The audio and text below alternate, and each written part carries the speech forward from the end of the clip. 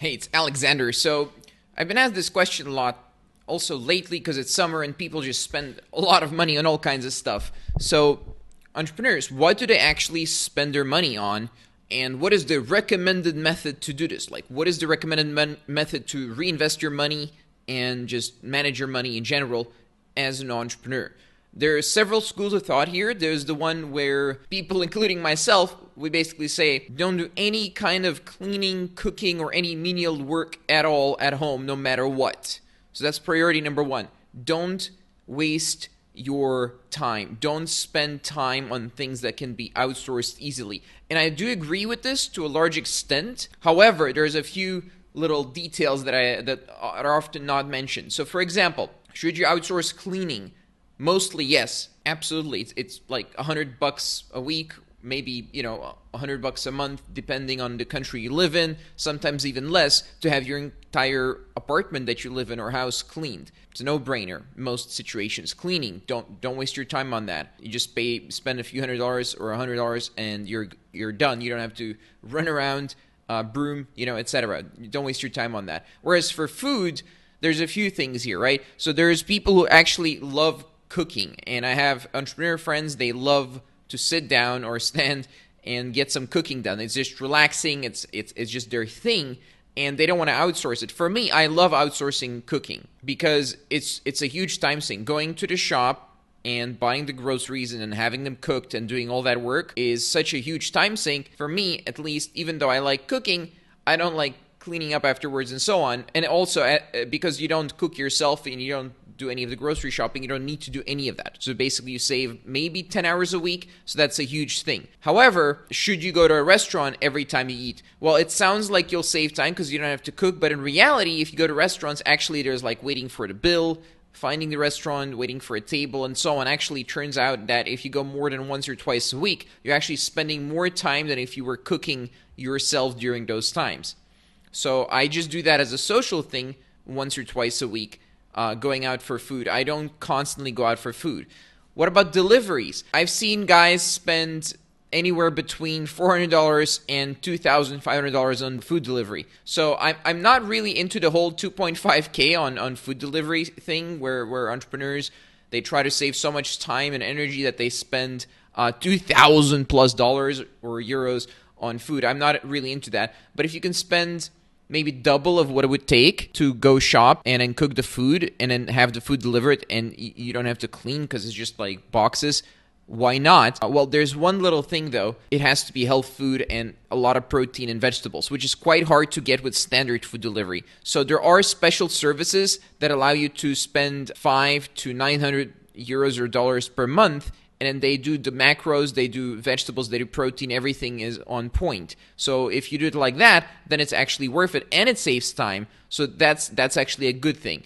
Whereas if you just go and do random food like hamburgers and sushi in restaurants, like just random piling it on, you'll actually gain weight really quickly. I made a mistake for a month and then, I kind of gained 2 pounds or 1 kilogram by accident. Whoops. So then I just stopped eating all the crap and random food and started tracking my macros, had a chef prepare it, and then weight started going down again. It's a huge thing, right? Like decreased weight, more energy, better performance at the gym means I'm better at business. I'm performing better. This is a huge thing.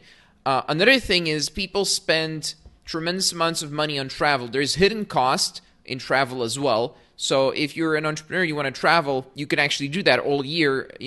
It's different from being a regular employee in an office because you can actually work from almost anywhere. I recommend nice, clean countries. There's countries in Asia like Taiwan, hidden gem. Japan is nice. Hong Kong can be nice. Singapore can be nice. In North America, most places are quite good. And then depending on the city, of course. And then Canada is quite nice. But the thing about travel is 3 months at a time is recommended, not less than that. Less than that, there's a lot of loss of productivity. It gets messy. What else? So there's lots of other stuff going on here. I've seen people just think that once you're an entrepreneur, you can raise your standard of living to this huge level. Well, a smart entrepreneur, like you can do that if you want, but smart entrepreneurs also, I've seen guys get to 8 figures and then spend all their money. Smart entrepreneurs, they do raise their standard of living in the sense that they save time and they're more clever about things. they don't necessarily spend 10 times more money, right? Like even my friend who's very successful, 7 or 8 figure earner per year, he bought a yacht, for example. He didn't buy a new yacht. He bought kind of an antique that he's repairing. He's spending a few thousand, $10,000 on that. So he's repairing it, and then he's going to be able to increase the value of that thing, right? So smart entrepreneurs, they don't just spend and throw money that in a way where it's going to depreciate. Even when they spend on leisure like a yacht, traditionally very expensive, and you lose a lot of money, they're doing it in a smart way that's not going to make them lose the entire amount instantly, right? So for example, should you buy Gucci or any of this overpriced junk? Absolutely not. Like be clever about these things. You can be very, very smart in the sense that you don't spend money on stuff that depreciates instantly. You don't increase your expenses unnecessarily, so you're not spending a lot more on living expenses compared to someone who has a job, and you're more productive and you have more time to spare because you're spending the money in a way that frees up time. That's what entrepreneurs do. And it's not necessarily like expensive watches or whatever unless it's an investment. So entrepreneurs, they treat everything like an investment. So even a Rolex watch, if you know that you can buy a certain Rolex watch, but you can resell it in 5 or 10 years and even make a profit potentially, that actually may not be a bad investment. And you could insure it in case it gets stolen, right? Whereas someone who's basically an idiot in many cases, not everyone's an idiot who does this, but many people who are idiots, they buy a new one and it gets stolen or it breaks or they scratch it and poof, gone. Investment is pretty much vanished at that point, right? So how do you invest? Basically, the safest thing is to put the money on a high interest bank account. You just put it there and it counteracts inflation, the current inflation. That's like the least risky thing you can do, because if you put it on the S&P 500, for example, yeah, it can go up 6 to 8% a year, but if there's a crash, you can actually get your money stuck there or even lose part of it in a crash, because you can't always sell on time or predict, right? So you're going to have to leave it there, and you can lose like your money in the system for like another 4 years unless you want to take it out at a loss, which of course is a terrible idea. So here's what to do. Basically, reinvest most of it into business and education in a way where you can leverage it and earn more money in your business and something you understand. Don't try investing in stuff you don't understand. If you get into real estate, make sure you understand real estate. Don't just randomly put it in real estate or randomly into stocks without understanding how it works. Anything you put your money in, you need to understand. Otherwise, people who do understand it will extract it from you using whatever investment vehicle you happen to choose. That's how it tends to work. You're never going to be able to not learn anything and then just invest and more money comes out. That's no investment works like that. That being said, that's why I recommend, for someone who's going to spend literally zero time researching, just put it in a high yield bank account, like savings bank account. So that one's pretty much safe. It's not 100% better, but it's pretty much safe, like 99.9% safe.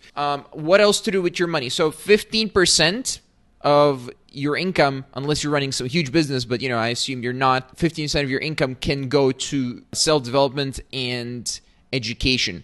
Things that are vetted by entrepreneurs, things that get results, not just some dancing and waving your arms around and networking. I'm talking about like real ROI stuff. That's what I mean by education and self-development, okay? If you can spend your money on that, there's usually ROI for an extended period of time, which makes it worth it. Education, for example, it's very, very easy to get an ROI from education, like a new sales process, new funnels, new strategies for your business, new way of approaching your business model, and so on, tends to be very valuable, but only from vetted, reviewed sources that are recommended by friends, not some random stuff. If you do it like that, then education is one of the best things to invest. I spend tens of thousands of dollars in education, tens of thousands of dollars. That's not college and stuff like that, because that's also expensive, but I spend tens of thousands in education, dollars in education taught by actual entrepreneurs and actual professionals who know what they're talking about, not some professor in a university teaching some outdated stuff. So it's worth it.